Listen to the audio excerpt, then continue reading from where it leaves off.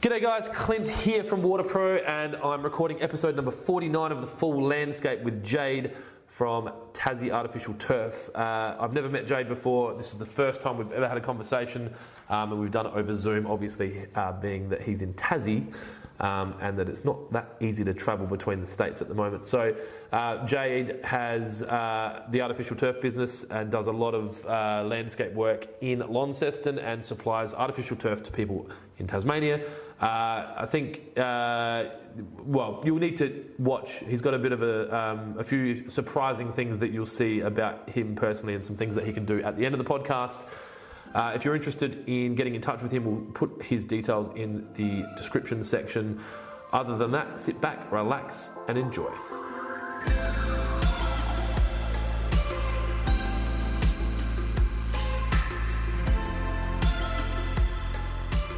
To get started, if you could just introduce yourself to the audience, obviously people watching and listening on their different platforms, give us a bit of an idea of where you are, what you do.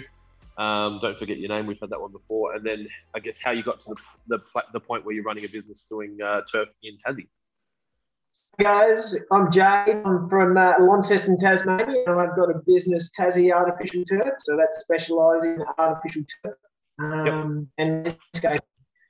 So I sort of started this about 10 years ago, and from every year since starting it, the business has grown dramatically, and now in a position where we're doing many square metres of installs of synthetic turf around Tassie. So I started when I was 17 years old. So what part of Tassie are you based in? So Launceston, so that's in the north of the state. We sort of work statewide. We've sort of got a couple of subcontractors who do a bit for us in those regions outside of our area. But so in the north. And did you, was this something that you so you started the business, did you say when you were 17? No, so I started landscaping when I was 17. So out of college. Yep, working for someone? Working for someone. So I did my apprenticeship under one of the bigger landscapers here in Launceston, Patrick Graham Landscaping. And sort of did that for what do we got? Maybe 6 years or thereabouts, and then did a bit of travelling overseas, and then got back to Tasmania and decided that I would have a crack at something a little bit different, I suppose. Yep. With a little bit of had a bit of experience with the synthetic turf, back working for the landscaper, and back then in before 2010, we quite often had trouble sourcing products, and always a long wait time on getting the products to us so that we could do the job. So I saw a bit of an opening in the market to import products and have them here ready to go, and then hopefully supply other landscapers and do-it-yourself customers.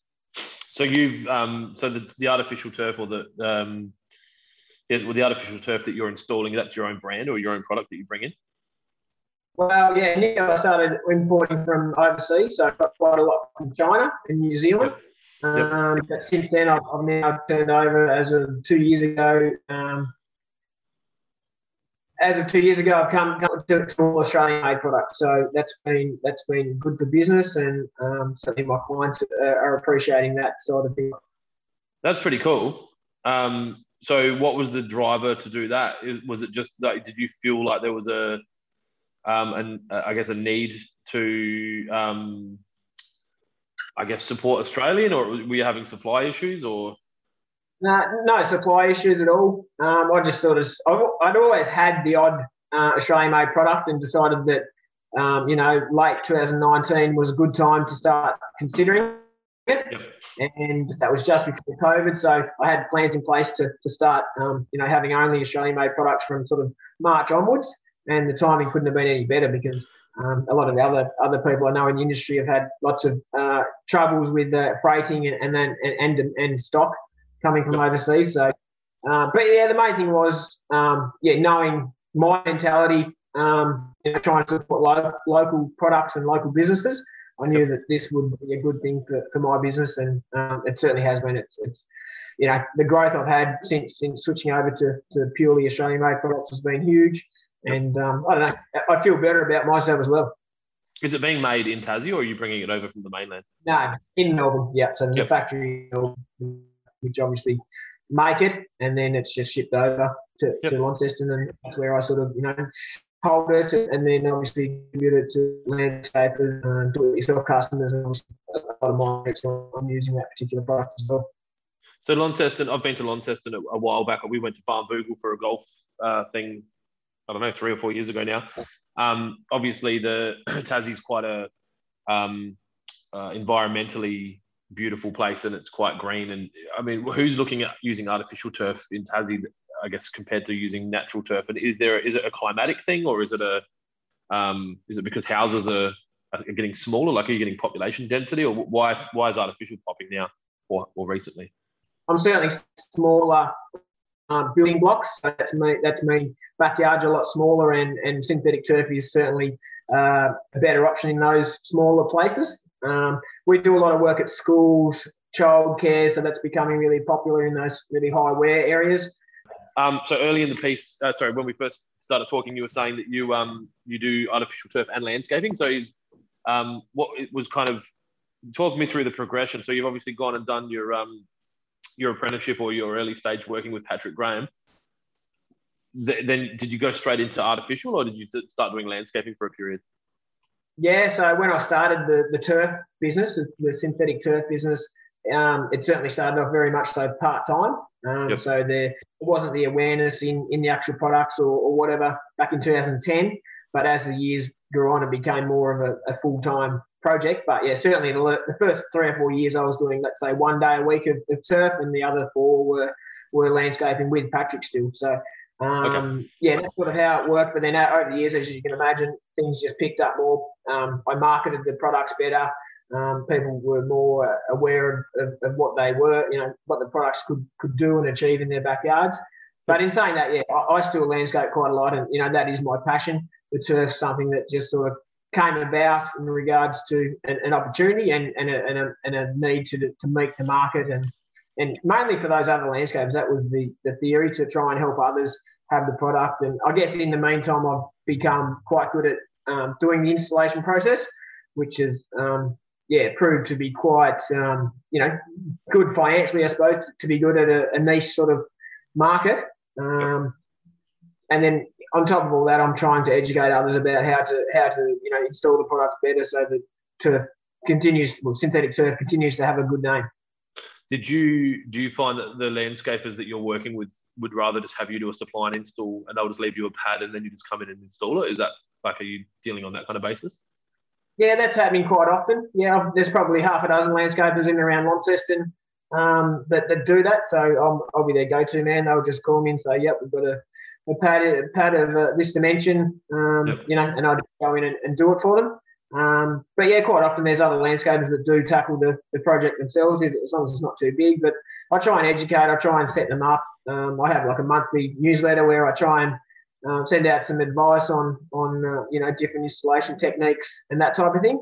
But I'm all about helping others, and obviously in that process, I'm selling turf. So it's good for everybody. What's the I guess the last was let's go. Obviously, COVID-19's on the front of a lot of people's minds. I try to make these podcasts as evergreen as possible, but it's kind of hard to shy away from the fact that we've just had, the biggest interruption of most businesses in a long time. I guess I haven't been watching Tassie specifically, but I'm assuming you've been watching the rest of Australia. How have you seen how the rest of Australia's been impacted compared to Tassie? And then I guess talk to me through how, like, have you had any bad months since then, or has Tassie kind of been protected a little bit from all this? Yeah, certainly protected in regards to the number of COVID cases a day, and the we are living quite a normal life down here, so that's really positive. And in regards to the landscape and construction industry, it's absolutely boomed. There's never been this much work. I'm quite often saying to my clients, I've never ever been this busy in a winter.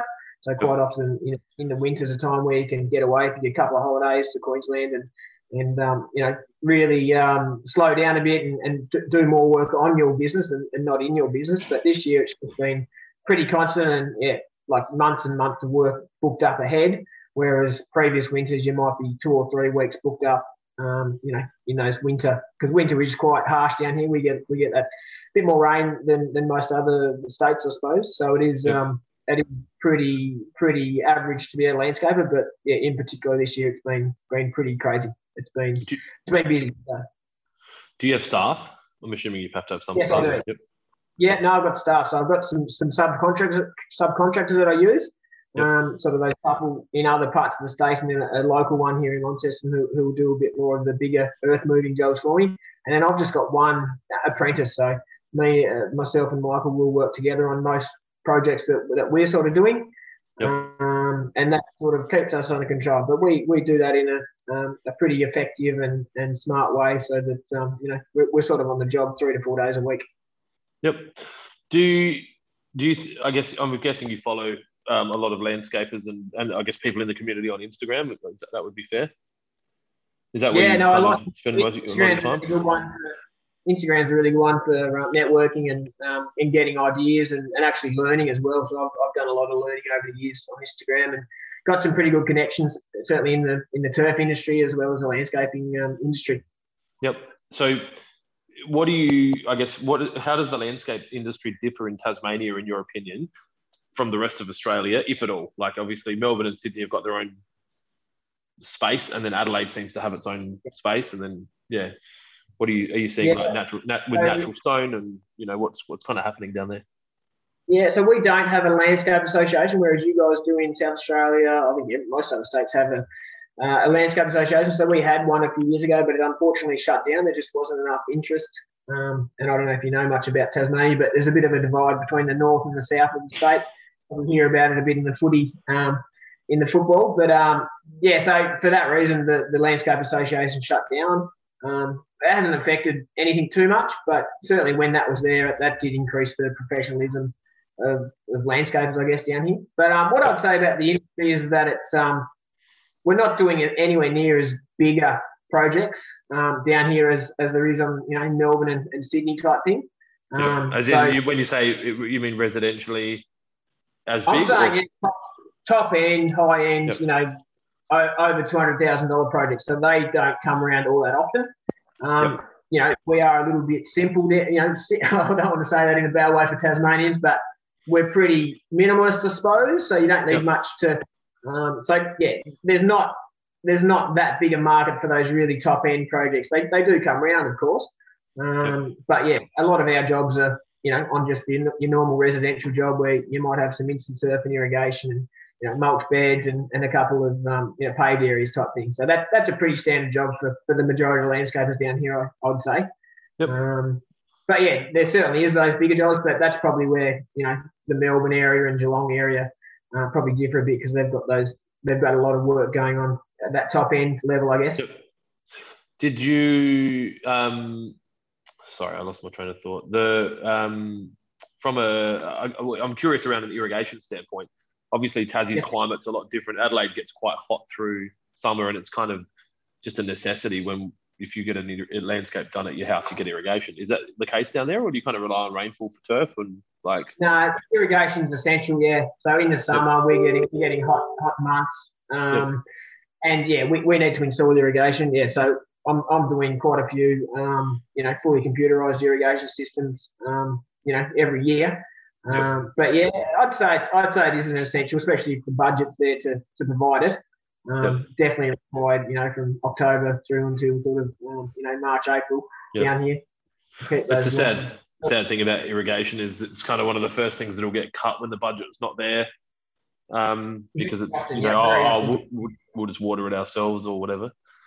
Yeah, but certainly, when I'm landscaping, I try and push it pretty hard, and I think the investment pays for itself pretty quick, especially if you want to actually have a garden that looks good and looks healthy. Having irrigation is pretty important. So quite often we'll certainly make a point of signing the clients up to an irrigation system, and certainly having that computerized as well takes the pressure off them for switching them on at the tap or whatever. So I'd quite a bit of that.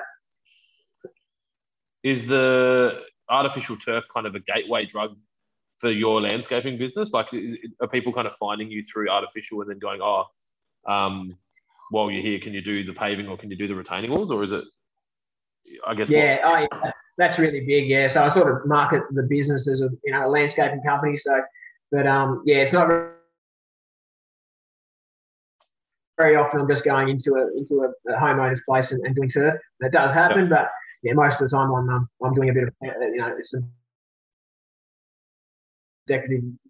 Doesn't do much. I don't like it. I just don't like paving, so I try and steer away. Try and handball those off to others.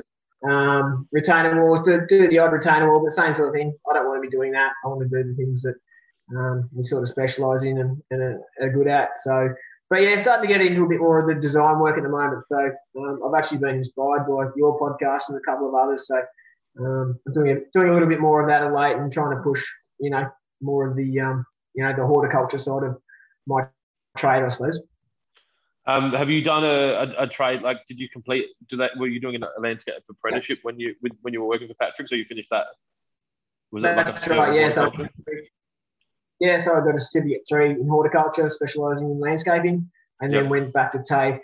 When I was qualified, I went back to TAFE in my own time and did Cert 4 in horticulture. So that's where I learned a little bit more about the design phase of the work and did a little bit of work on CAD during that 12 to 18 months. So that was good, and I'm glad I've done that. But now it's probably up to me to spend a bit more time on CAD and get the hang of that a bit better, and then try and chase a few more design jobs and do a bit more of that. What I guess I'm interested to understand what the plan is. You've got obviously the artificial business. I'm assuming that's the bulk of your income. So it'll be the matter of managing it. Certainly, the synthetic turf is busy from when we get a little bit better weather. So that's sort of September through until March, April. So that's when pretty much every week of my life is turf, synthetic. I've started a new business recently, which pushes both types of turf, so instant or natural turf and the synthetic turf. So I'm interested to see how that goes. And then on the side of that, I'll start doing the design work in the background, and I obviously continue to do landscaping as part of the turf projects and to clients who want me, who come to me, I suppose, rather than actually advertising or anything like that. So at the moment, I'm doing let's say 2 or 3 purely landscaping jobs a month. And that's just through clients, existing clients or referrals from others that come to me for that work. On top of all that, we've got a couple of excavators and bobcats and whatnot. So that sort of gets us through the winter generally. Just keeps nice and busy, and then the turf, it's much nicer and more efficient to do it when it's warmer. So that's why I say sort of September onwards. That's when we focus on that synthetic turf. But I like doing everything because I know that synthetic turf isn't necessarily the most amazing thing for the environment, and it's not going to be there in 50 years, let's say. So I'm aware of that in my own mind, I suppose. There is a need for it. It does have its place. It's certainly not good for your irrigation industry. I wasn't going to bring that. I wasn't going to bring that up. No, I think it's important to discuss it. But I suppose when you've got, for example, I'm on projects all the time. We've got the south side of a house. What do you put there if you want it looking somewhat nice or colourful? You don't want to put concrete down. Pebble sometimes becomes a bit much. Mulch can be untidy. Synthetic turf is a good option in that scenario. Doing over 100 square metre pad in someone's backyard, I don't necessarily agree with. I'll do it to fulfil the client's needs, I suppose. But do I necessarily 100% agree with in regards to our environment, etc.? Not necessarily. Yeah, I think that's a fair point, and that's something that we've talked about internally. Like, obviously, we don't sell artificial. I've got a landscape supplies yard, and I think we might sell some, but we don't stock it because it kind of my whole business has been irrigation, and no one's watering their artificial turf. But we're seeing a lot more with population density in the city. There's just no other way to do it. Like you got a courtyard home with a front lawn of 2 meters by 2 meters. It's not even worth having a lawnmower. Like, it just doesn't make sense to me. I say on jobs all the time, where do you put that lawnmower? if your garage is 3 meters by 6 meters, where do you actually physically put that lawnmower? So that's where I see, there's no other. I see there is not many other options other than synthetic to give you a little bit of a bit of life. That's where I generally use it, and definitely the schools and those really high wear areas. Quite often they have rubber softball in different places. I think it looks really good against that, and it does soften the air somewhat where you've got thousands of kids running over the same spot every day. Concrete's certainly not an option, and natural earth just won't last 5 minutes. So. Yep. You mentioned that you've done a lot of learning from podcasts. Obviously, one of them being the Full Landscape, which you're on now. But who else are you kind of listening to, and where are you getting your podcasts? Like, what's your go-to podcasts at the moment? Yeah, I probably love podcasts. I probably got onto them about 18 months ago. Just started. Quite often, if I wake up at 4 a.m. and start thinking about stuff or whatever, rather than laying there getting up, I'll get a podcast going. But yeah, so I'm into yours. I've listened to quite a few of yours. There's another one in Victoria, The Front Garden. That's a really good one. And my man from Install Gardens, I'm just trying to think of he's in Victoria. He's in Geelong. I was actually on his podcast, so I know what it's called. I think it's called The Landscaping Podcast. So that's quite a popular one. He's only just started that one. I like those because, but yeah, I literally listen to like the self-help type, motivational type podcasts from the US. There's quite a few of those. It's amazing. You just type in any subject and you'll get 20 different results of podcasts. So. Yeah, it's pretty amazing that it's there now. I think there's no excuse for people. Like the internet has just kind of leveled the playing field for so many, and you can kind of go learn about ultimately anything on YouTube or wherever else. Kind of even if you have to pay for the information, but there's so much out there. I can't remember the last time I listened to a radio station. I think, well, I can. Generally, if I get in my wife's car, she's got some bullshit playing, and it's just ads and the same 10 songs on repeat for the day. But if I'm in the car, I'm listening. I'm either listening to YouTube or listening to. I know listening to YouTube sounds funny, but yeah, listening to YouTube or listening to podcasts. And then you kind of get to a point. I had my wife like, "How did you know that?" I'm like, "Listen to it in a podcast." And because I said this to the guys yesterday, like filling your mind with positive thoughts and new knowledge it gives you a better feeling than filling your mind with bullshit. And the news and the sitcoms and the radio, it's all bullshit. Like it's all just like what do you call it? Like the news especially. It's just everything that's going wrong. Whereas I think with the podcast, we have a conversation like this, and you're like, tell me about your biggest successes, and tell me about the jobs that you're doing, and tell me, and like it's all about trying to be better and grow your business and be more successful. And I think if the more people can talk like that, the better the world's going to get, I think. Yeah, no, I totally agree. I said to my apprentice the other day, I'm like, what are you interested in? Like, we're talking about a few of the subjects he's doing in TAFE, and I'm like, just get onto it, Google it, YouTube it, watch a video about a particular subject, and in 5 minutes you can learn quite a bit off a YouTube video. I'm following one on YouTube. So it's an Australian company up on the Sunshine Coast, Odyssey Landscape. So he's doing an episode a week, so a 20-minute episode a week. That's a good one to get onto. I've watched most of his episodes, and it's obviously relates completely to what I'm doing. And yeah, I'm actually doing some thinking about that. I'd love to include a video then for whether it's a week or 2 weeks, and try and come up with some content for that. I do a little bit on YouTube. I made a couple of videos, but yeah, that's something that I'm really interested in. I think it's just that's pretty good. Yeah, especially if you're in that industry and you see how other guys are doing it, you definitely learn from that. And, I haven't done enough.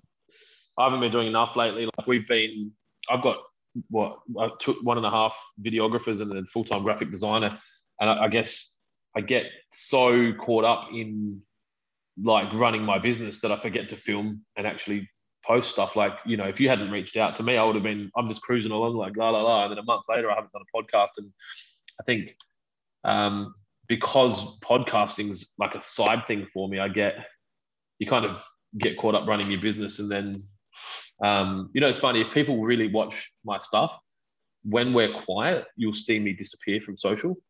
Like my Instagram gets quiet, my YouTube gets quiet. As soon as we start being busy again, you'll see my channels. Like if you wanted to, like if our competitors wanted to know how busy I was, you just look at the content and you get a pretty good idea of what's going on. I think for you, if you wanted to start doing it, it's not that difficult to try, and I guess you can reach out to students. Like we've got one of the guys that works for us is still at uni. What's he, like third year at uni? Aiden? Yeah, so he's at uni doing. Yeah, I'm going to go to Gumtree. I was just going to chuck an ad on Gumtree this weekend and say, try and get somebody in for a day and just see how they go, see what they can do for me. Because I reckon that'd be cool. And I was telling my acupuncture lady the other day, like we're talking about how active I am and how crazy I go sometimes on jobs and exercise wise. And she's like, I nearly can't believe what you're doing, what you're telling me. But I'm like, I'm gonna get a video guy to come with me and he can film what I'm doing. And so I think it'd be cool. And I think it'd be good for others to see in the industry or whatever. Well, it's interesting, and like I guess Tasmania is so far off my radar. Like we obviously Adelaide's a market that I'm conscious of. Melbourne's a market that we kind of spend time in because of the Melbourne International Flower and Garden Show and the time that we've spent over there in Melbourne. Have you got Melbourne and Queensland? What's that? Have you got shops in Melbourne? Not yet. No. No, we're likely to open in Melbourne. I'd say Melbourne. I don't know. If COVID hadn't happened, we probably would have had other shops in other states in the next year.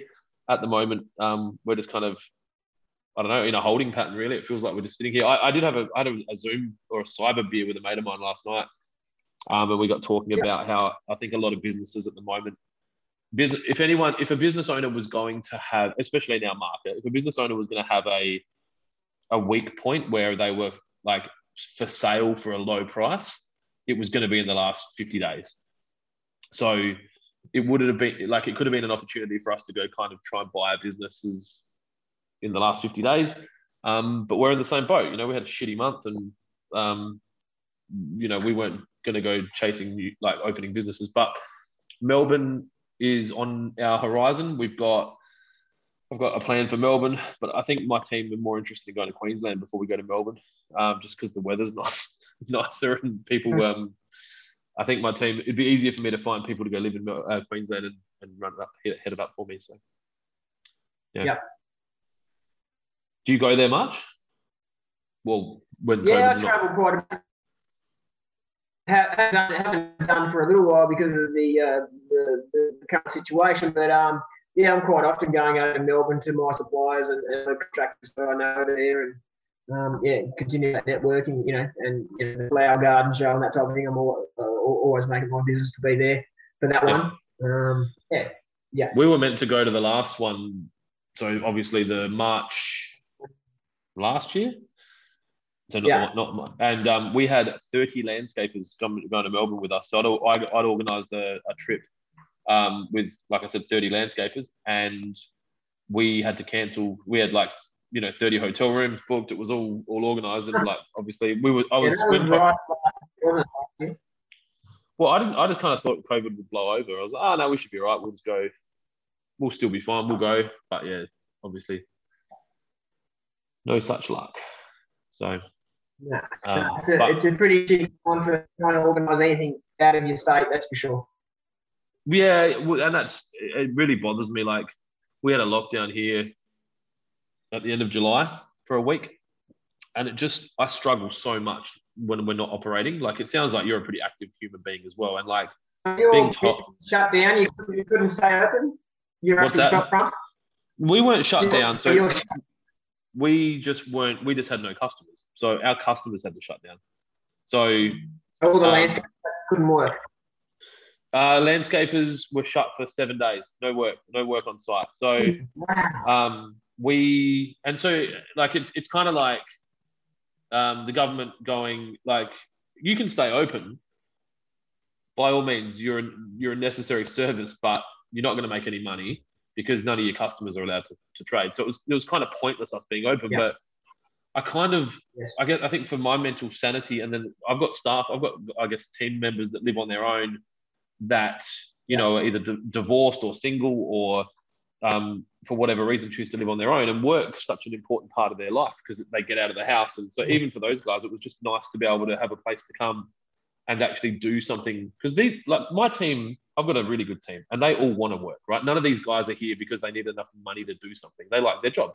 So when they've been told they can't work for a period, it's like disruptive to their mental well-being, I think. So we just stayed open because it felt like the right thing to do. And we lost 50 grand in that week, and then we come back. Wow. Yeah. Yeah. And these are, do you think about the amount of shit that's going on in New South Wales right now? There is no way there aren't people hurting more than that, and that are just going to shut their business down and give up. Like it's very, very real. Like I think your Tassie's just as lucky as SA, probably more lucky. Like we've been quite insulated to the effects of COVID-19, however you want to look at it.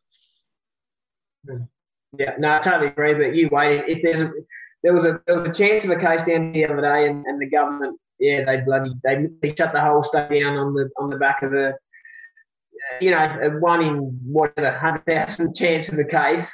You wait. If there's one sniffle of a case down here, the whole state will go into a very lockdown like you guys did the other day. So have you had any lockdowns yet? Yeah, there was a couple of little outbreaks early in the March or April last year, and that shut local football down. But business wise, we could still operate as a landscaper. There was no trouble with us. Well, that was the thing we had at the first, and it's kind of I don't understand how it's any different. But in April last year, we had a period where they had people working from home, and I guess it was a lockdown. I can't even remember, but all the businesses were allowed to stay open. So we were able to do click and collect. So people were coming in and buying mulch and all that. And like railways had a bump. I mean, WaterPro struggled, but railways had a massive month. And it just felt like, I think construction's a really interesting one because construction makes up such a large portion of the national employment and income. And when it stops, it seems like, I'm sure that there's safe ways for us to do construction, but look, I'm not a politician or a doctor, so my opinion. Every landscape yard that are going to down here in Launceston, they say they've had their best year ever. So I can only imagine you'll be in a similar boat to them. Last year, our winter, July and August was really bad. Like, we've had the wettest winter we've had for 10 years, and landscapers just haven't been able to get any work done. So we kind of had a really wet July coupled with a lockdown, and I think really today's probably like the fourth day that feels like the edge of spring that we've had, and so it's really starting to feel like spring. I don't know if you're getting that down there yet, but it just feels like it's just so close now. And I know that Sydney and Melbourne need it even more than we do, but I think we just need a nice, strong, hot season especially as an irrigation business, but even for the construction industry, just to be able to get some work done uninterrupted from weather and then obviously COVID. Yeah, no, I couldn't agree more. Hopefully it does come for you. Hopefully. So what's the, I guess, how far forward are you planning at the moment? Are you like 3-year plan, 5-year plan, 10-year plan? What are you going to be like, the biggest artificial turf company in the country? What's the goal? No, I'm quite comfortable and content, I suppose, with sticking to my own state. But sort of planned it sort of 4 or 5 years ago to be big in Tassie. So starting the business, I was sort of the first one to do it and the first one to market it, and the first one to create videos and content. So I've got a bit of a head start on other guys selling artificial turf. Trying to continue to maintain that. Trying to stay ahead of the pack by using those Australian-made products, having the best products on the market, being competitive with pricing, even if it's against those imported products. I guess education to clients about how products are different to other ones on the market, and certainly pushing that professionalism with the in-store side of things, and a recent a recent installation video has proved to be super popular, and that's won me so much work, both do-it-yourself customers as well as the full install process because people appreciate, I guess, the skills involved in doing a job properly. And then also the do-it-yourselfers who can watch it 10 times and think, oh, yeah, we can do that ourselves. So, yeah, that's been really, really popular. But, yeah, continuing the 3 or 4 parts of my business to maintain. And but, yeah, I guess the design part of my career is hopefully going to step up a little bit over the next 6 to 12 months. And hopefully, if we talk again in 12 months, I've done, a few sets of plans and created a bit of income from that and a bit of fulfillment and enjoyment from doing that, I suppose. I'd like to think I'll be good at that if I put time into it. Just like anything in life, if you put some time into it and obviously set those goals, it's amazing what'll come of it. I guess I often ask people, like, if there's anything that you would change about, I guess, building a business if you had the opportunity. And most of the time people say, oh, no, everything has its, like I've learned lessons from the stuff that's hurt me. And I guess, is there anything that you would change about what you've done in business so far that might be of benefit to other people listening that are about to start? Yeah, definitely. It's probably one thing I'm probably still struggling with. It's probably just in my mentality and my nature, but yeah, having trust in others and probably delegating a little bit and handballing off projects to other contractors or other staff members. That's probably something I struggle with. So hopefully I can be better at that. That's probably something that I've struggled with is maybe not getting the outside help that I need to make my life a bit simpler. What else is? Yeah, I guess I don't know. Yeah, that's probably the main thing for me is growing trust in us, I suppose. So when you're not working, what are you doing? Like, what keeps you busy outside of work? I'm a footballer, so I do a bit of that in the winter. I'm pretty active, so yeah, a bit of running and triathlons is my summer sort of sport, I suppose. So we've got a little place down the beach, about an hour away. So we spend a fair bit of time down there in the summer. And yeah, got two children. So I've got a little 14-month-old boy and an 8-year-old girl.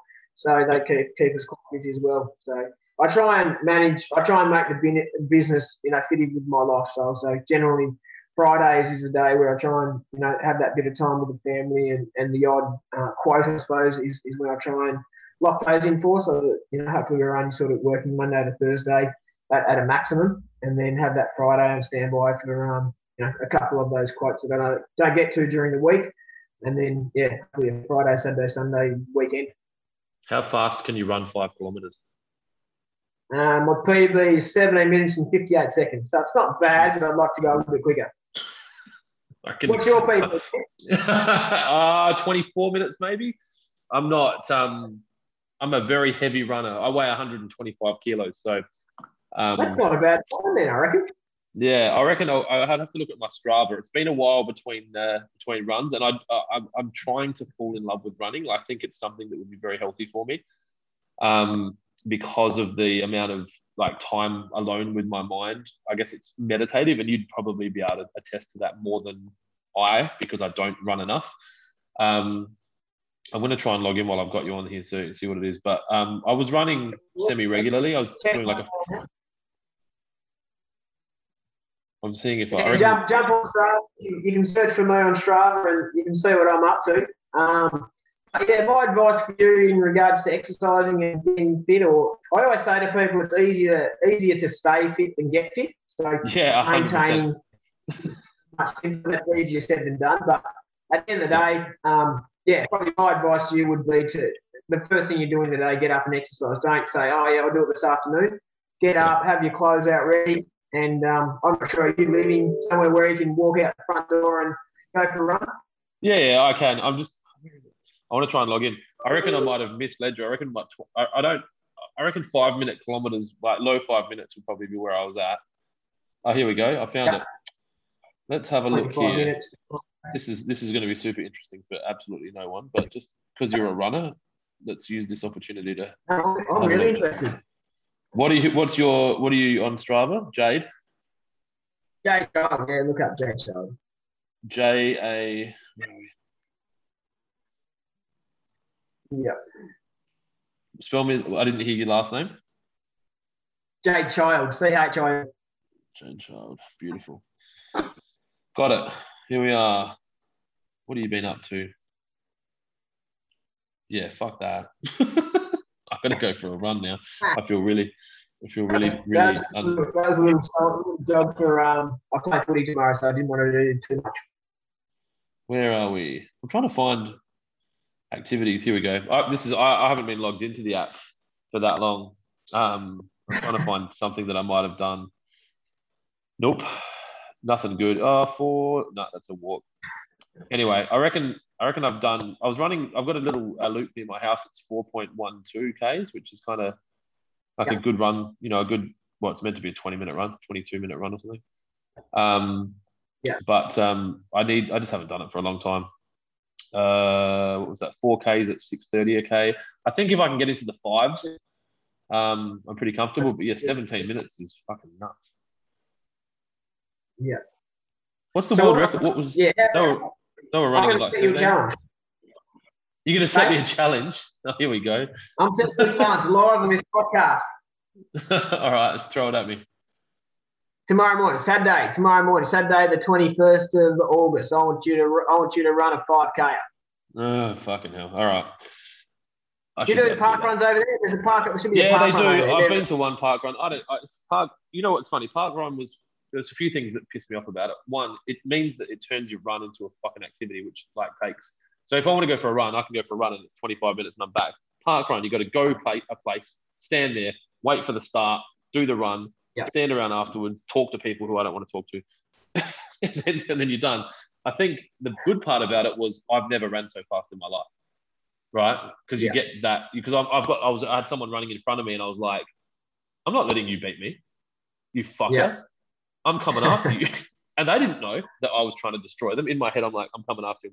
So I found that it was good. I just found that there was too much rigmarole around. It became like, I'm really busy. I don't need to pad my morning out with stand around and drink coffee with a bunch of people I don't know and then go for a run together. So I did recently, it's really funny that we're talking about this. I had a look, one of my friends who I haven't seen for a long time, was running here in Adelaide, and there's a guy that does some running coaching here. And I think that's probably more, rather than a park run, I think I probably need a running coach. And then obviously to run with those guys as a group to learn, because I know this sounds stupid, but you'll understand. I've never been taught how to run. So my technique would be, my legs, my stride would be wrong.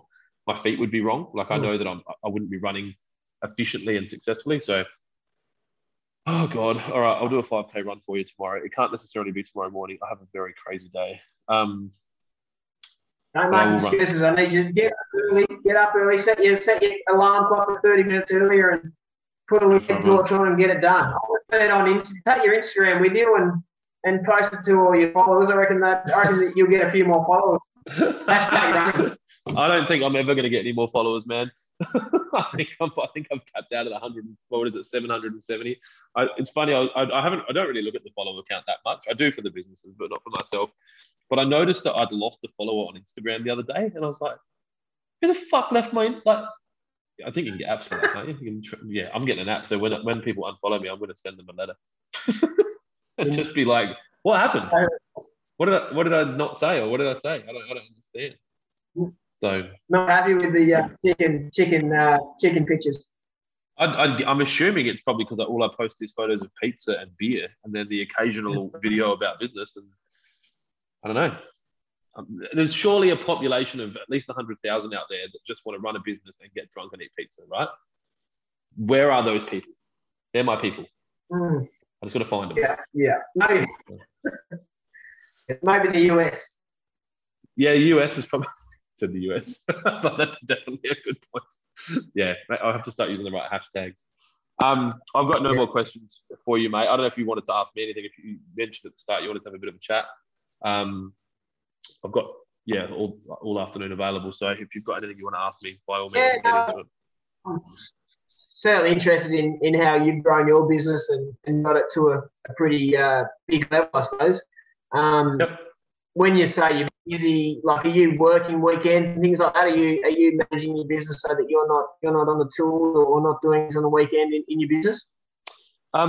Good question. I actually had this conversation with someone the other day. I actually have the business at a point now where I don't really need to work. I've got a general manager, Matt, who is an absolute gun, and he spreads himself too thin as I do. The thing, like I could stop now and just let the business run itself and make money and everything would be cool. The reason I work is because I'm trying to grow it and I love what I do. So I can be pretty flexible with my hours. I generally don't work weekends. Recently, I've been working on Saturday mornings because we opened another location which doesn't have any customers. So it wasn't sensible for me to have people sitting there doing nothing. So I'd just go there and it would be 4 hours of me to do some admin and catch up on some stuff. And then now my oldest son, he's 8 as well. So I've got an 8-year-old as well. He plays basketball now and he wants me there to take him to basketball. So I've stopped working Saturdays to do that. So I don't know, like I'd probably I work obviously Monday to Friday, kind of 7 till 4, and then probably 7 till 10 at night. And that's about it, really. I don't work as much as most people probably think. Yeah, well, that's quite a bit, though. If you're going 7 to 4, there's your 9 hours and then another 3 hours in the evening. Oh, dude, 7 till 4 feels like I haven't got anything done. Like it's, because the thing, like you think today, right? I've got a lot of shit that hasn't been done today. I woke up, caught up with my team here this morning, had a 9:30 Zoom call with the supplier for 45 minutes, went straight into town to meet with, we've got a company that does SEO for us that's looking to help us with some CRM for our stuff, our customer relationship management. Straight to a client lunch, looked at a job back here, do a podcast. It's now 3:20. I've got to go back over and meet my team, discuss the week that was, make sure that we kind of hit some deadlines that we've probably promised clients, or bring those clients and tell them that we aren't going to hit the deadlines, but we'll work on it. And the day's gone and I haven't even opened an email yet. Like, so obviously you've had communication with Lisa more than me throughout this whole period. She's there to protect me from going to jail and losing customers. Yeah. So, and what about your stock, your situation? Have you had trouble keeping it up nice and full for all your customers over the last 12 months? You mean with like COVID affected stock availability? Not necessarily COVID, just in general with the boom in the industry that we're in. Have you had trouble keeping? Yeah, so we haven't really been impacted at all like you would have seen in the timber and the steel industry. Obviously, railways, where we sell concrete sleepers and sleeper retaining walls and I-beams and C-channels and mesh, it's just, I don't think we've ever not been able to get stock. It's just the price keeps going up. I would not want to be a timber retailer or wholesaler at the moment. I'd say that would be a challenge. But from an irrigation standpoint, sprinklers haven't been a problem. Drip tube hasn't been a problem. Polypipe hasn't been a problem. Electronics hasn't been a problem. Like most of the valves and the controllers that we buy come from China or Mexico through the US.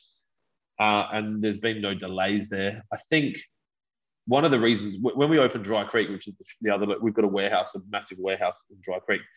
The reason we opened that was to be able to hold more stock. So we bought more stock than we needed. We were holding almost, I guess, 1.5 months worth of stock, which that doesn't sound like much, but we can buy stock within 2 hours because there's obviously wholesalers in South Australia. We can go pick it up.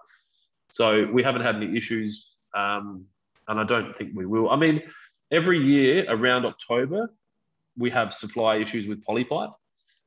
So we're working on making sure that we've got enough pipe now to make sure that we don't have an issue then. But it hasn't been an issue. What about you? Did you obviously you get your stuff out of Victoria? Is there much of a lead time? No. There is on some products, but generally I keep my options fairly simple for the client, so I don't have 50 different products. There's only a couple really in the landscaping turf. Yep. In the sports turf, that's a bit different. That there is generally probably a 1 month lead time on special orders, but generally I'll keep enough turf in stock. That's probably the challenging part of a sales-based business is that you need to forward.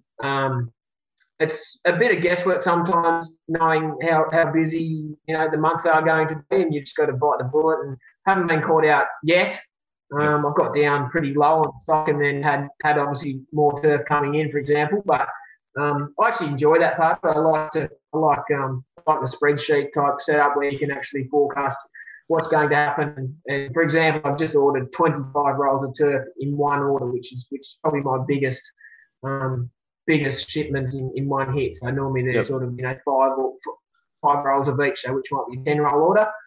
Today I've just locked a 25-roll order. So that will get until Christmas. Do they come over individually, or do they put them in a container, or how does that come over? In a container, yeah. That'll be in a container, and then I'll pick it up from the depot. I'm guessing that they put it on. How long does it take? Like that's on a boat. Do they have a small cargo ship, or how are they moving containers between Victoria and Tassie? Yeah, so Toll Tasmania, it's a great big ship, and that obviously brings in hundreds of containers a week or whatever. But yeah, generally I allow 2 weeks, but normally on those big orders they'll get over here within a couple of days, so it's pretty impressive. Mate, I've got a good stuff. I mean, it makes sense. You've got an island, a big island, attached to a smaller island that's still a big island. That you'd have freight moving back and forth. We do a bit of importing. We do a very small amount of importing from Malaysia, and the container, like the availability of containers and freight's just been really, really bad. Like that's one thing. In answer to your previous question, we have had a bit of trouble, not necessarily getting stock, but just the cost of shipping it in has gone up so much.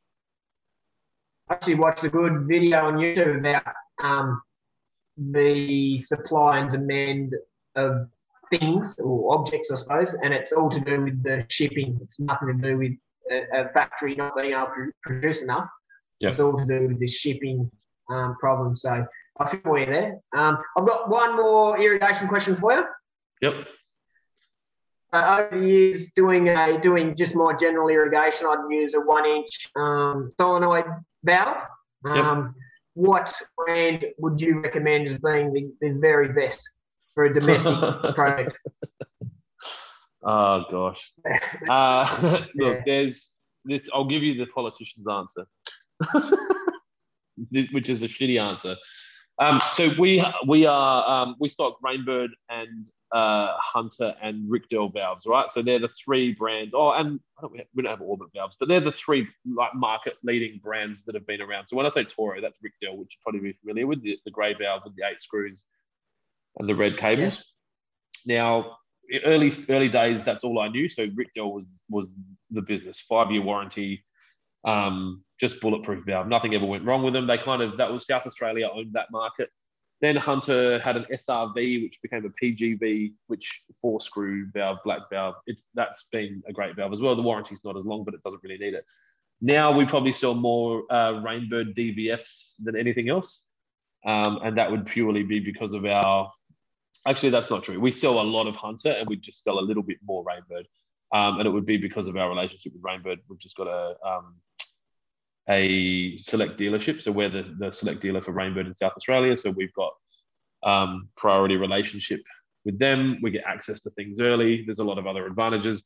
And that's got a 5-year warranty as well, but it's also got a reverse flow. So if that valve fails, it'll fail closed rather than failing open. Some people prefer it to fail open so they know that it's failed. But I'd say my house has Rainbird DVS. That would probably be the safest answer. But they're all very high quality professional valves. And if you're going to buy, and like for anyone that's watching this, obviously, if you can't buy from WaterPro, if you can try and buy from an independently owned irrigation business that stocks professional products, you're going to get, if the accepted levels here, everything that's sold in professional shops is up here. So you're going to be fine. You're not buying shit. So what about you? What's your go-to? What's a strong irrigation brand over there? Who's winning that market? Yeah, Rainbird. Rainbird's pretty big. Most computers I install will be a Rainbird. Hunter's quite popular. I rate those as a pretty good product, but generally, my local irrigation shop, I'm buying mostly Rainbird in computers and solenoid. And last question, just because you've got a landscaping yard, I wonder if some of the viewers or listeners want to jump onto my Instagram page and check out my work on the Bobcat. I'm just wondering, next time I come to Adelaide, do you want me to run a little Bobcat stunt workshop when I'm over there? Yeah, definitely. I don't even know if you're. Is that even? Are we allowed to do that? Where can you do that? Private property. I'll do it at your place. Should be right, won't it? We need to get a bobcat, but that shouldn't be hard. Yeah, definitely. I'm keen. So what We are can we hire going one, to do? can't we? No, we'll just hire one from Kennards. They expect you to drive it like you stole it, don't they? Well, you're paying insurance. No, so I do a few little tricks on them. So I went to the US 2019, November 2019, went over there for a synthetic turf conference. And on the way back, going to Phoenix, and there's a guy who I met on Instagram, the Black Sheep Skid. He's in Phoenix. He taught me how to do stunts on the Bobcat. I was always interested in it also. We're doing balancing tricks and spins and that type of thing. So I've got a couple of videos and pictures on my Instagram you can check out, and definitely give Black Sheep Skid a follow. He does some crazy stuff. He's been on some pretty decent TV in the US. So let me know. I do plan a trip to Adelaide in the near future because we can now get there directly. More than happy to come down on Friday afternoon, maybe get the barbecue going, get the water pro guys there, and I'll do a few tricks for a little bit. That'd be sick. Whenever you can do it, I'd rather do this face to face. I hate doing this shit over Zoom. So, as soon as you've got, as soon as you can, let me know. I don't know if we're letting anyone in, but I'm sure Tasmanians let Tasmanians in because they're all so clean. No one's got COVID in Tasmania. So. Yeah. All right, man. Well, thank you so much. I look forward to seeing you on Strava tomorrow morning with your 5K, and you'll get a thumbs up. A massive big thumbs up from me. I can't believe I have to run 5K tomorrow now. Write it down and get it done. Thank you so much for your time. I appreciate it. I wish this was a bit less scratchy. I hope that the audience are able to get something out of it. If anyone is looking to get in touch with you, I'm guessing Instagram is one of the great ways to do so. We'll link up your website at the bottom of the post as well, or in the, you know what I mean, in the copy of the body of the. Fuck, what am I trying to say? We'll put your details on the video. We'll sort it out, man. And yeah, if you ever need anything, and I'm not talking if you ever need to buy anything, but if you ever need anything that I can help with, don't hesitate to hit me up, man. Like if you need an introduction to someone or just help with anything. More than happy to help you out. So yeah, I really appreciate it, mate. And yeah, thanks for your time. And like I said, it's cool seeing cool seeing different stories about just the average Joe Blows, I suppose, in the industry, and learning a bit more about them and their journey. And yeah, I'll certainly keep following your business and what are you going for? You're going for $100 million. Yep, 100 million turnover. Where are you at now? What's the number? We're about. We did yeah, of course. I don't care. I'll fucking put my profit and loss on the internet. It blows me away at how many people are scared to share that information. But we did 11 million last financial year. We haven't had a good start to this year. So 100. Yeah, 100. I guess I can see the path to 100 now. Really clearly. It's now just about doing it. Like this last couple of months has given me a good insight around the perfect size irrigation shop from a turnover standpoint, and how there's South Australia, like having a mega warehouse in South Australia for irrigation is probably a little bit too big, and just having satellite irrigation shops that kind of turn over $2 or $3 million every half an hour from a drive distance makes a lot of sense to me. So is that your plan though? Is it just to grow that? Is it a different industry where you're going to get that revenue from, or is it in that same irrigation space? There's a few ways. So the most simplistic way would be for us to open 40 irrigation shops that turn over 2-point-something million average a year. Yeah. And we're done, right? But as time goes by, more opportunities arise, and I start to learn different things about things. I mean, my Lawn Hub brand, my fertilizer brand, will very likely do $1 million this year, and we've only really just started to kind of walk with that. Like we haven't even started running. I think Lawn Hub could be a $20 to $25 million a year business without any trouble at all. And that's just in Australia without us even looking at going into the US. So It just depends. As I'm getting older, I'm becoming a little bit more thoughtful around my decisions. For a long time, up until probably 18 to 24 months ago, I used to just say yes and then work it out. And I'm probably lucky that it hasn't cost me more financially, because there have been some stupid decisions that I've made just because I'm like, yeah, fuck it, we'll do that. So I think you'll start to see the next 10 years will be delivered with more intent, with more thought, and you see the numbers increasing a lot quicker. We'll probably do a lot of acquisitions. There's the intent. Like we're about a year away to 18 months away from getting the recipe. When I say the recipe, we've got the recipe for how to do this. We just don't have it written down. So as soon as we can get the recipe in a book, which is obviously policies and procedures, that the 10 to 30 million is professionalizing your company, right? 0 to 10, I still have a lot to do with it. The director it's a personality brand. Everyone knows Clint. But 10 to 30, I can't be the face of the company anymore. 10 to 30, I need some really good professionals in the business that are understanding the strategic direction of the business, helping me like document those processes, and then going out and replicating that across other states and just managing it. Like the whole thing, I can see it in front of me now. It's really clear what we need to do. Now it's just about doing it as quickly as possible without falling over. Like running. Yeah. Yeah. Yeah. Okay. Very interesting. Yeah. What was I going to say? So you're when you say acquisition, is that buying other irrigation shops or? Yeah, it's going to be my preferred method now. It'll take me too long to do it any other way. Buy an existing shop that sells products and you rebrand it as your name. Yep. So we would go buy an existing shop that has directors that are either sick of doing it or ready to move or tired or retiring or whatever. We would make sure that the values of those directors are very much in line with the values that WaterPro have, because obviously their team that works for them are going to come and work for us, and we don't want to be too disruptive. I also don't want to go acquire a bunch of people that don't treat customers well and that are disrespectful and that rip people off. Like I want people to, have the same values. Hopefully go in and help some, mum and dad businesses that have worked 40 years to build their irrigation shop up, be able to retire. So give them the money they need. Obviously, I'm not going to overpay for anything. And if we can't find a pathway to do that, then we'll just open shops in the areas that we want, and we'll go old school. I'm not really too concerned either way around how we do it. I think that there's a massive, there's a big gap in the market for another national irrigation supplier. Obviously, you've only got one or two now.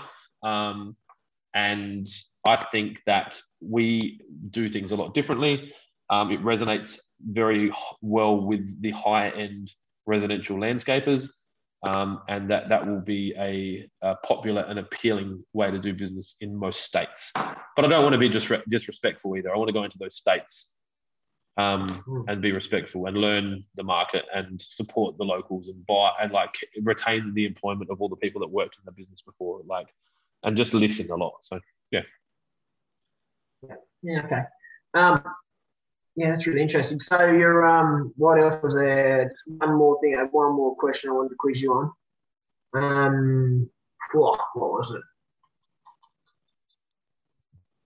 What do we have? Can't remember, mate. Can't remember. That's right. Oh, are you making money off YouTube? That was the question I had. Yes, I make $200 a month, I think. So how do you get that money from YouTube for advertising? Is it or? I think it sits there. I've never worried about it. It hasn't been the driving force for us doing it. Where are we? WaterPro. So WaterPro's got 2,500 followers on YouTube, 2,620. And we are subscribers. Sorry, subscribers. Yep, sorry, I'm using the wrong terminology. Yeah. That's how and so you can track your monetization. The monetization of the channel for me is not about making money. The reason I want to monetize my channels is because I believe that YouTube will push my videos in front of more people if they're making ad revenue from them. It's not about me making ad revenue. Yeah. YouTube are obviously making a gap between it. There you go. Yeah. See that? That's the last 28 days. Nothing's coming up. Must be. Here we go. Oh, wrong camera. Where's 28 camera? Yeah. Yeah, no, Oh, you it's all got good. it now. You got it now. So last 28 days. So 200 bucks. So you don't know how that came in. It's just through. It's Yeah, it's ad obviously revenue, but there's ads with the it's big all ad videos, revenue. whatever. What do we got? So the majority of our videos that are successful are utility videos. So how to reset this, how to troubleshoot this, how to fix this, how to adjust the Right. sprinkler. So um, that's been the success of the channel. I think that people kind of go there to watch. Yeah, so the top video in the last 28 days, how to adjust a Rainbird R-Van. So, and then the next top video, how to reset an X-Core controller. So that's where the most of it comes from. The revenue What about has your come. Clint one? Your Clint What's that? channel. Oh man, Your no one Clint watches. channel. No one watches my Clint channel. There's no money in that one yet. No, there's not. Like, as I said to you last night, as I said last night, I had beers with a mate of mine who has a very successful business. I think he's got 70 staff now. They do really good numbers, and he's been doing social media for a very long time. He has social media staff, and I said to him, I'm putting out some really good shit here, man. And I said, and no one's watching it. And he's like, I know, me too, man. Like, it's just, if you went and watched, my In the Cars with Clint and just applied it to any business, you would make a lot of money. But yeah, there's some good advice there. Yep. Yeah, YouTube's just a crowded space, and I've got 148 subscribers. So you can't make money on YouTube till you've had 1,000 subscribers and 4,000 hours of watched content. Once you've got that, so last night I posted on Lawn Hub's Facebook because we were at 991 subscribers and said, hey, I need your help. And Lawn Hub went to 1,080. So Lawn Hub's now, 1,000 hours worth of watch time away from, so we've only had 200 hours of watch time on that channel in the last 28 days. So it's a baby channel. But the same deal, Lawn Hub, we're putting out some good content, I think. But YouTube's a bitch it's hard, man. Like, you got to work really hard, or have someone with a really big channel happily share your channel, and then as long as the content's good, because ultimately the content is that's where it's going to win or lose. Put out some good content, get someone really big to share it, and the rest will take care of itself. Or you pay. Right. Okay. But I'm not. I don't know. Like, there's definitely some pretty famous people that I could podcast, and I just haven't got around to it. Like, I just got to message them and organize it, and I've bumped into some people and we've talked about it, and it just hasn't got around. We haven't got around to it. And, it doesn't bother me enough, right? So I'll just keep chipping away at it. Like, it's growing organically. At some point, I'm assuming I'll pop somewhere and people will watch it, and hopefully, more people will watch it, and it'll help us. Like, I enjoy doing it. Like, I love the fact that I can sit here in Adelaide and have a conversation with someone I've never met before, understand about their business, post it onto YouTube. Other people can watch it. Hopefully it helps you, and you win a job from it because someone watched the video and they're like, oh, I was going to get some turf, and I Googled artificial turf Tasmania. I found this podcast. This Jade guy seems like a really nice guy. I'm going to get him to do the work. Like, if that changes the course of your day, I'm very happy. Like, it makes me happy. So, yeah. Well, that's the world we're living in with socials and the Google, the way things do pop up on Google. People find out a lot about you or your business pretty quickly. Yeah. I think if you start a YouTube channel to make money,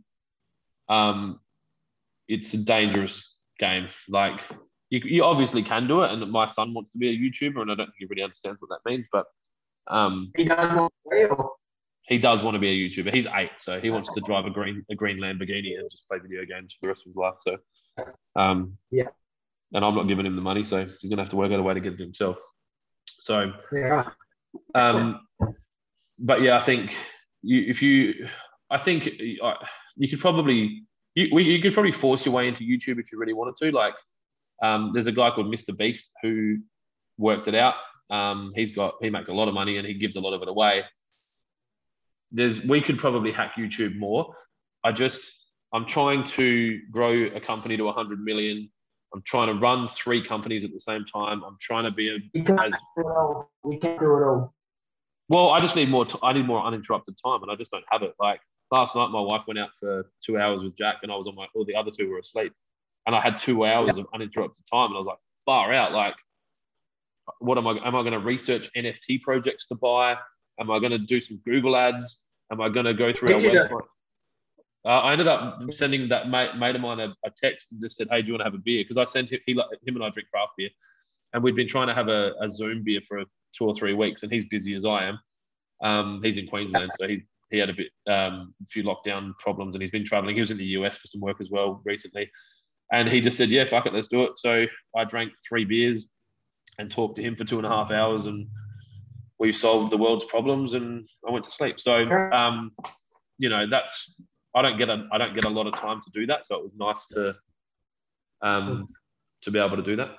So yeah. But, you go from you were pros or port there? I'm not either. I don't care. Like again, I talked about this morning in the car with Clint. Like, I don't have a football team, and that doesn't bother me. And I think that I grew up in a household with where my parents got divorced when I was 2. So, and my dad doesn't. My dad goes for Port, but doesn't really like. He didn't really go for Port. Well, they didn't exist when I was young.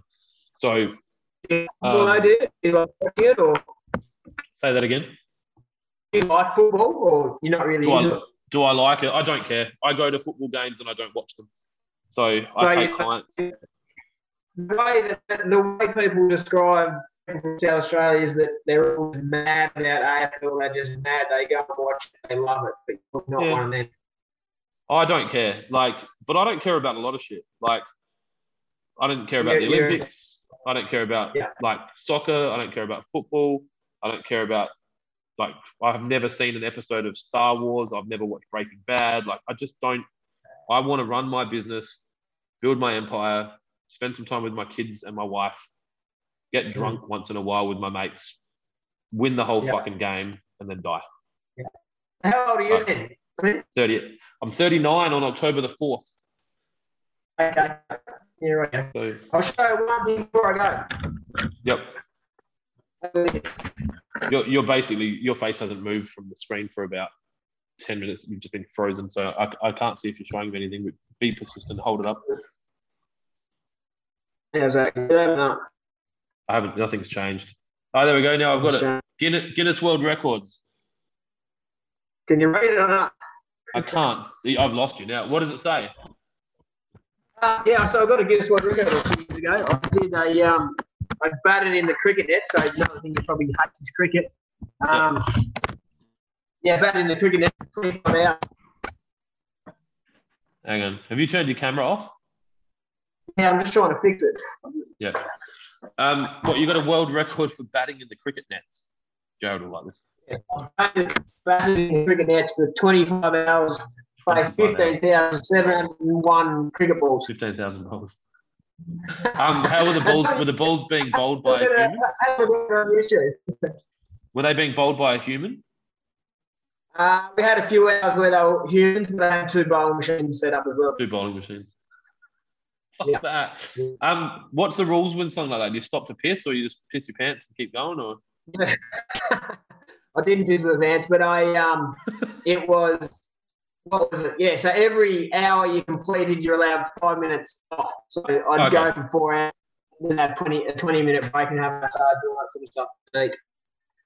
So that was in 2012. You sound like a very focused and driven human being. I think that you apply that kind of attitude towards your business, and you're going to be a very, very successful man. At the end of the day, I feel confident. It wouldn't matter what industry I was in or what I was doing. I would, I'd like to think I'd do okay, whatever. But it's all about your attitude and being passionate about whatever you are doing.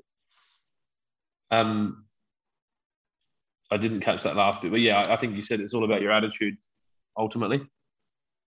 And being passionate about whatever you are doing. Yeah, Christian from Premium Pumps loves being passionate. I don't know if you've watched his, all he talked about was passion. He loves it. I'll let you go. I've lost your video, and it's a bit scratchy. I thank you so much. I'll definitely catch up with you face to face and actually have a proper conversation when you're in Adelaide or when I'm in Tassie, because I think there's more stuff that we can kind of discover about your business and share with our community and vice versa. So thanks for making the time. I know it took a couple of weeks for us to get here, but we did it. No, thank you. I do appreciate it. And hopefully we can stay in touch. And I will pick you up when I come to Adelaide and do those bobcat tricks. Yeah, for sure, man. Thank you. Take care. See you, mate. Bye. See you, mate.